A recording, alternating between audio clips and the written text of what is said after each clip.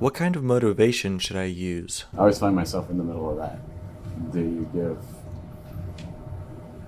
extrinsic motivation to get them to do you bribe them to do their work? They should be grown up enough to do it because it's the right thing to do. But then I find that I'm sometimes not that either. So what do you expect out of a 10-year-old? And it seems like, at some point down there, extrinsic motivation is necessary. They should grow out of it. And at what point should you expect them to do that? And I'm never quite sure. So we try different things. But it does seem that by the time they get into high school, they're pretty self-motivated. And most of them are really on top of their work and take it seriously. What type of extrinsic motivation do you use? We do a few different things to keep students motivated. One is if they get their goals done today, they get an extra 15 minutes of recess tomorrow. If they don't have homework at least 4 days this week, then they get an extra 45-minute recess next Friday. There's honor roll. We usually do a little field trip for that. A few different things that it's not been a real big problem. There's always a student or two that you're scratching your head trying to figure out how to keep them motivated and what. I suppose you have the same deal with a conventional type setting. It's probably different students. Different ones probably operate better in the different settings. What about incomplete homework? In a setting like this, the homework's not really part of the grade. And so if you don't do your homework, if you just mess around all day at school and don't get your work done, and then you don't do your homework, then what do you do with that? How do you get them to catch that back up and not get farther and farther behind? What do you use for punishment or whatever? And the best thing that I've done is in the last few years, I decided to attach it to their test grades. And if they don't have their homework done, it's 2% off of their final test grade in that subject, whatever subject it is, if they don't do their homework. That has helped a lot. I give them 2 free times a quarter. Incomplete homework, no questions asked, no penalty. I know stuff comes up. How do you answer students' questions? Yeah, try not to just give them the answer.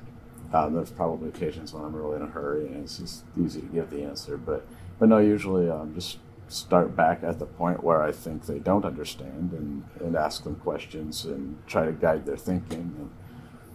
And or if they've got the work all worked out, some of them have this habit of coming up with the wrong thing, so they erase all their work and then they put their flag up and ask for help. I say, no, leave all your work there. I can see what you're doing wrong and I know what to explain. I'll explain everything about this. You probably understand most of it. Usually got a sign turned around, or they added when they should have multiplied, or it's just something simple, and I'll tell them what row to look in and see if they can find the problem. Or if they just don't understand it, start back at the beginning wherever I think they don't understand it and ask them questions, help them to think through it on their own, and hopefully that helps. Sometimes just having them read the question out loud is all it takes because they didn't read it properly, or maybe they didn't even read it. What about the student who is too dependent on the teacher? I think the best thing to do for them usually is just make them look a little harder. Especially usually it's more like social studies, that type of thing. They're supposed to read the text and they're supposed to find answers. And now they read a reading story and here's a reading question and they're supposed to answer it. We answer their flag and say, okay, where did they talk about? Where's this at in the story? The story's 10 pages long. I'm not going to stand there and read it. Where did they talk about? I have no idea. Well, then you didn't read the story good enough. You have no idea where we talked about this. Read the story again, and if you still can't find it, put your flag up. But at least you got to give me the page where they talked about it. Or if I think I may narrow it down, social studies textbook or something. I may say it's on this page or this column.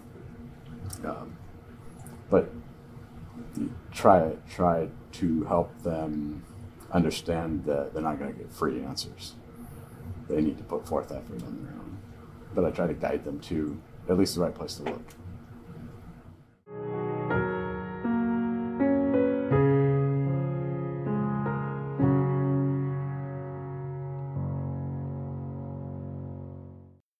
For more free resources that support teaching and learning, visit thedocforlearning.org.